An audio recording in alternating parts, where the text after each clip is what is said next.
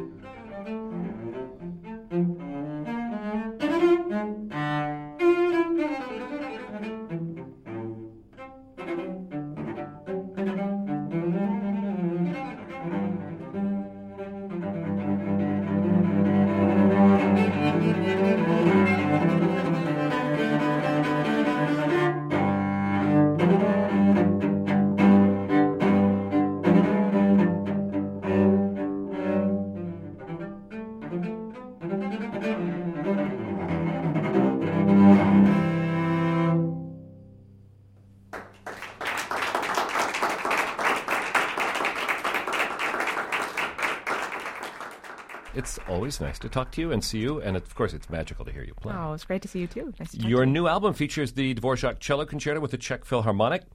What did you learn about playing Dvorak from Czech musicians, if anything? Do they have a different feel for it? I think so. There's a kind of warmth and depth to their playing, which I found very unique, and also the way they shape phrases. There was a kind of flexibility in the phrasing, which I fell in love with immediately. And they were also, they were just such wonderful people.